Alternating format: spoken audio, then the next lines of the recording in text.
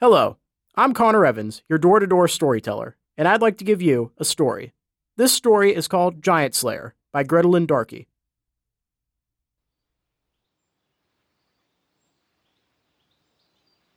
An arid wind swept across the prairie, ruffling Jack's few remaining gray hairs and playing in the strings of Molly's apron. Their rocking chairs squeaked in unison, casting corresponding shadows on the rickety wooden porch. Molly had put down her knitting, and Jack had left off his whittling, and, for a moment, the two just held hands and watched the sunset. "Jack," Molly said, her voice creaking like the porch boards. "Yes, sunshine," Jack answered. "There's something I want to ask you." She paused. "Go on," Jack said. "How long have we lived here?" "Forever. We raised our children here. Don't you remember?" "Sometimes I remember. That's the thing. Either I'm going crazy, or something's not right." "You're not crazy, Moll," Jack said, squeezing her hand. "Just don't try so hard. Let the memories come." For a few minutes, they said nothing.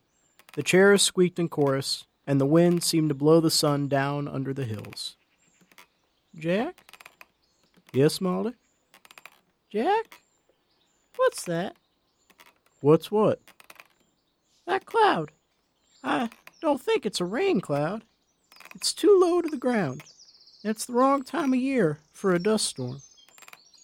Jack's chair stopped rocking, and he stood up, slowly. The cloud was small and gray. It didn't drift, but rather it revolved, like a rolling pin, growing larger as it came.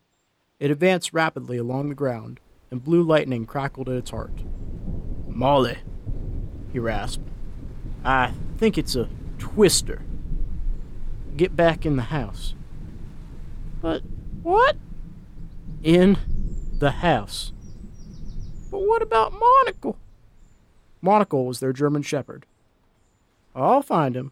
Now go down to the basement and stay there. Do you hear?" Hastily, Molly gathered her knitting into her apron. In her panic, she had trouble matching her momentum to the rocking of the chair, and it took her several tries to stand up. Swaying slightly, she tottered to the screen door and pulled it open. "Jack?" she said, holding the wooden door frame in her bony old hand. Jack looked back into her eyes, as blue and young as the day he met her, 65 years ago. "Yes, Molly?" "Be careful." She shut the door. By now, the big gray-black cloud menaced the house from only a few hundred yards away. Jack stepped off the porch and started out into the prairie to meet it. As he walked, he changed. His hunched shoulders became broad and full, and his step grew strong and firm. Thick brown hair replaced the thin gray locks, and his watery green eyes sparkled with youthful fervor.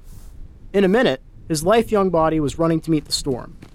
As Jack reached the center of the prairie, the cloud opened, and a tall young man with golden hair and one huge eye in the middle of his forehead rode out on a gray horse with lightning in its mane and tail.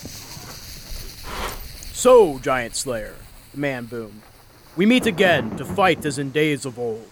You may move and hide again and again, but my brothers and I will always find you."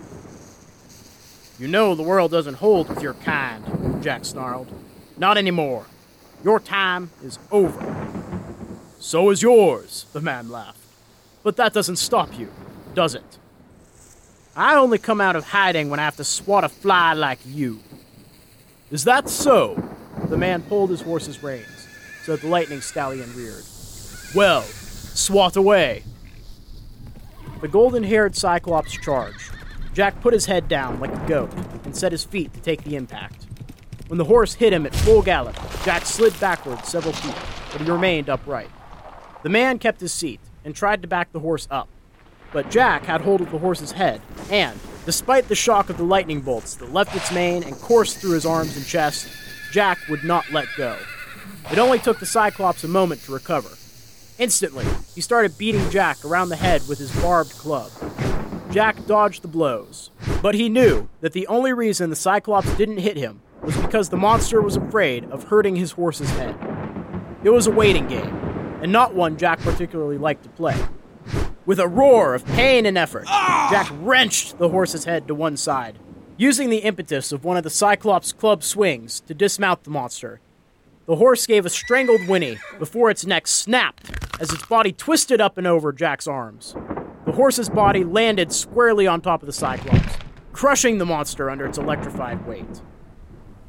In the sudden stillness that followed, Jack stepped back and looked down at the bodies.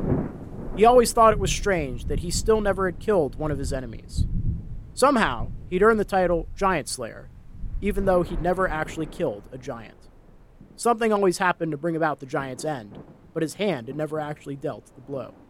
He walked around the crazily angled head of the horse and saw the Cyclops, trapped from the chest down under his mount's body. The monster's eye was unfocused, and a string of white mucus flecked with black blood oozed from his broken mouth. "I'm sorry," Jack said, looking down into the rapidly glazing eye. "I'm just doing what I was made for." "She is a weakness," the monster gasped. "What did you say?" Jack's voice hardened. "You spend all your life lying to her and shielding her," the Cyclops' voice rasped out through blood and spittle. "And for what? Someday, one of my brothers will kill you. Then she'll have to know she is a liability, a tool to be used against you." Jack leaned down close to the monster's face. "You leave Molly out of this," he growled. The monster snarled at him and struggled for a moment, as though he would bite Jack if he couldn't get his hands free to scratch at him. Then, he lay still. Jack was just about to turn back to the house when the horse's body moved. Or rather, it was pushed from underneath. The Cyclops' right hand still clutched his club, and now both club and hand protruded out from under the dead horse. Jack watched in horror as the hand held up the club. The club began to crackle with electricity, and in a few seconds, the end of the club looked like a bubble of ball lightning. With a blur of movement, the Cyclops flung the club. Jack ducked, but the monster hadn't been aiming for him. Jack turned around to watch the progress of the flaming lightning ball. "No, no, no!" Jack screamed, as he ran back toward his house, which the Cyclops' club had just set on fire. He heard the dying, gurgly laugh of one of the world's last giants. Jack raced back toward the house, screaming Molly's name. He bounded up onto the porch and broke through the screen door without bothering to open it. The smell of the smoke almost choked him. "Molly!" he yelled and coughed. The only sound that answered him was the crackling of the fire as it greedily gobbled up the dry wood of the house. He called her name again and again. "Molly! Molly! Molly!" choking on the sulfurous smog. Finally, he heard a small squeal. He stood absolutely still, listening past the fire and the falling walls and door frames. There it came again. It was on the second floor. Jack raced up the stairs, 3 at a time. She was in the bedroom, trapped in the corner by a rapidly burning bedstead. He cleared the bed in a single bound and wrapped her in his arms. She didn't say a word, just stared at him, terrified. "Sleep," he whispered, "and forget." He picked her up in his arms, and she fell asleep instantly. He kissed her once on the forehead, and then, wrapping her body in his, he jumped out the window and ran along the clouds to another place far away.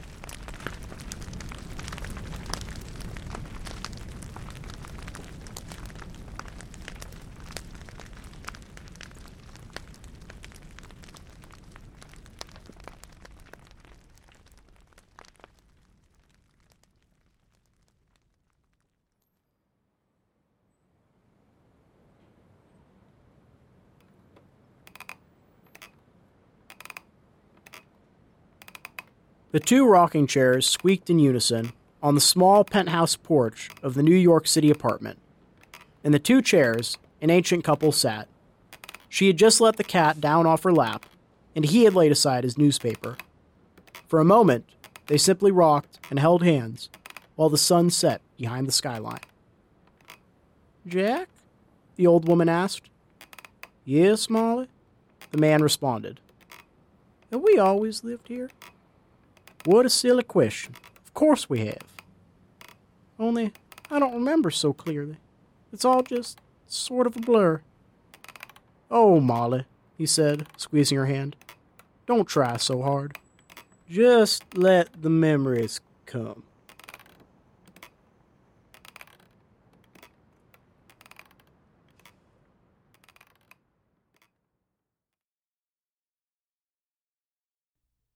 You just listened to Giant Slayer by Gretelyn Darkey.